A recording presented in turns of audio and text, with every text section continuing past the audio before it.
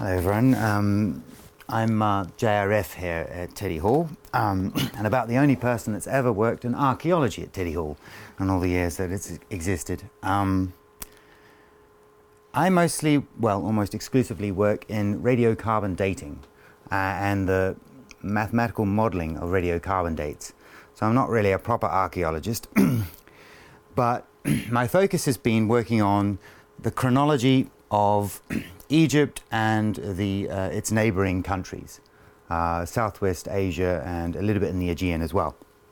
So here we have the chronology of Egypt all the way through, immensely long periods of time. This is what we call the early dynastic period and the Old Kingdom, and this is really can be considered one continuous state.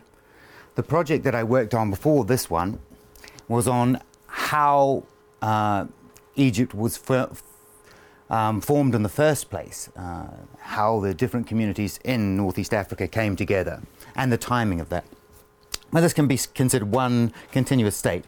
Then you have a gap before the Middle Kingdom, another gap before the New Kingdom, and a third here. And these are called intermediate periods.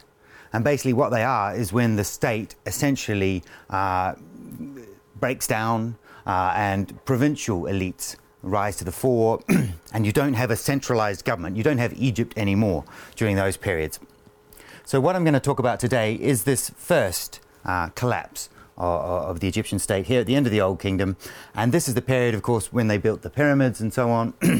This is the earliest period, really, of Egyptian history, which goes all the way through the more famous monuments of the New Kingdom and later on through the Greco-Roman period and so on. So here we are in the Old Kingdom. This is the Great Pyramid.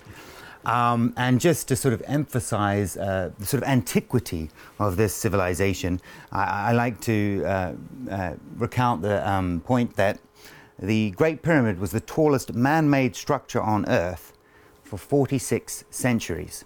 And when one thinks of the Chrysler Building and the Empire State Building and these sorts of things being the tallest buildings in the world for 20 and 30 years, 4,600 years, the Great Pyramid was the tallest building on Earth. And dates to around the middle 3rd millennium BC, at the height of the Old Kingdom. Now, Egypt is in the middle of a desert, as everyone knows, and it lives on the water of the Nile that comes down from the Ethiopian highlands over here. And it wouldn't exist at all if it weren't for this annual flood that came down through antiquity every year, irrigating and nurturing all the crops that the Egyptian state lived on. Here we are, just a sort of gratuitous shot of the Nile next to something that's not really even related to this talk. This is much later, the Temple of Philae. But the idea is that the Nile is the lifeblood of Egyptian civilization.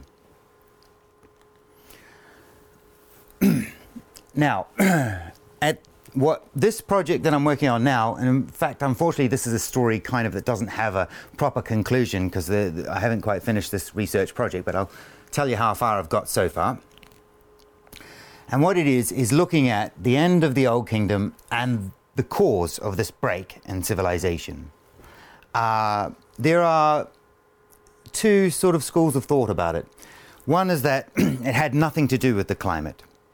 As I was trying to say, the Egyptians depended existentially on the River Nile. It didn't have to necessarily fail. Nobody's ever suggesting that the river didn't flow in the Holocene in this geological period. But what might have happened is that the floods were too low to irrigate enough of the fields to produce enough food for people, so then there would have been famines and riots and carry on. So what's interesting to note is that for a long time there has been talk of there being a mega drought at about this time in this part of the world, certainly in Southwest Asia and in Southeast Europe as well. So what I want to do is look at whether or not that climatic event, if we can find it in the Egyptian record, and whether or not it may have actually helped to lead to the downfall of the Egyptian state. There is another school that says it had nothing to do with the climate. It was just about the way the king managed the estates at the time, particularly during the reign of the king Pepi II, who can be thought of as the last great king of the Old Kingdom. And he during his time, the bureaucracy of the state grew, and he didn't really essentially manage the royal estates very well. He gave up too much power to the provinces, and they grew and began to hand down their own titles to their sons and so on. So essentially, power was devolved slowly but surely from the capital, from Memphis, modern-day Cairo, to the provinces. And that might have caused the breakdown of the civilization, so climate need not have been a factor.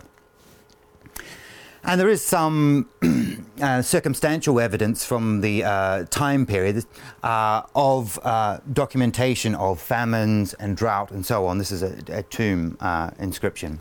But we can't necessarily trust these in their entirety because it might have just been the ruler or the person to whom the grave is dedicated bigging up their own sort of contribution to their community. I saved them from dying of hunger and so on. So the object of my current work is to date the accession of Pepi, the beginning of his reign, Pepi II, date the environmental event and essentially see whether there's a relationship between the two. Clearly, if climate played a role in the downfall of the Old Kingdom, then the environmental event had to precede his reign, so then it had some knock-on effects. If it post-dated his reign, we know that it's more likely it had very little to do with the fall of the Old Kingdom. So, as I say, there is something at this time period which is called the 4.2 Ka, essentially 4,200 years ago, climatic event, that is recorded as a drought, particularly up here in Mesopotamia and so on. And what those scholars believe the cause of it was a failing of the Indian Ocean monsoon at that time period, which was responsible for the flood in the Nile, because basically the rain came in off the Indian Ocean, hit the Ethiopian highlands, and that's where most of the floodwater came that provided all the irrigation for the crops in Egypt. So if the Indian Ocean monsoon did indeed fail around about this time, Egypt also would be affected by that. But it's a complex picture because the floodwaters of the Nile also are partly influenced by the movement of the Congo air boundary and Mediterranean westerlies and so on. So it's not as clear as it might be. But what I'm trying to do is radiocarbon date both the political conclusion of the Old Kingdom, and I can use the same method, radiocarbon dating, to date sediments up in the lakes of the Blue Nile catchment to see where the geomorphologists have told me there's evidence of a drought, see if I can pin that down, date that to the exact year, as best I can, and then, as I say, offset that against the political situation or the political chronology. So this is my schematic of how it works. The mistake I think that people have made in the past when they've been trying to find this event in Egypt is they've had sedimentary cores down into the delta, and they've found evidence of droughts and so on. But when they've tried to date them, well, the sediment's really quite hard to date, and they get a lot of reversals in the datings and so on. Clearly, the stuff at the bottom should be the oldest, the stuff near the top should be the youngest, but it isn't that clear. And this is what my reasoning for it is that the rain comes every year off the Indian Ocean into the Ethiopian highlands, and it washes down the sediment year after year. And this builds up in Egypt over time. So actually what you've got here is not only sometimes sediment that's been carried a long way, organic material that's decayed away, but now it's quite old by the time it gets to Egypt. You're also getting cutting along the Nile Channel, dredging up old dirt and so on. So if you're looking for a climatic event in the sediments of Egypt, this is, I think, the wrong place to look. The best thing is to look right up at the source, and this is what we've done. We've got a couple of lakes in the Blue Nile catchment, and we've got cores from beneath the lakes, and we're dating them, because clearly the water came down within a few months. And so if the rain lightened up and the Nile flow essentially receded quite a lot, then that evidence should be clear from up at the Nile lakes, up at the Blue Nile catchment. So at the moment I actually haven't got the final results, unfortunately. What I can do, this is kind of depth on the scale and this is time on the scale. So as well as measuring the archaeological artifacts, which will give me the dates for the end of the Old Kingdom, I can measure these sediments down through the lake, and I can build profiles and work out this sort of thing. Some of these dates are actually just simulated dates from the computer program at the moment. But what I can do is end up with an estimate of where in time this environmental event took place. And what I can say already is that in the two lakes we're looking at in the catchment, we do see around about this time evidence for low lake levels, for something of a drought. So that sort of supports this idea. And I have got some preliminary results, but it's at the moment not yet quite so finely resolved as this. I need to do some more measurements so I can get it to about this level, which is perhaps 200 or 300 year sort of accuracy, precision. And then I'll get a similar, probably slightly better precision on when Pepi was in power. And then, as I say, the idea will be to compare the two.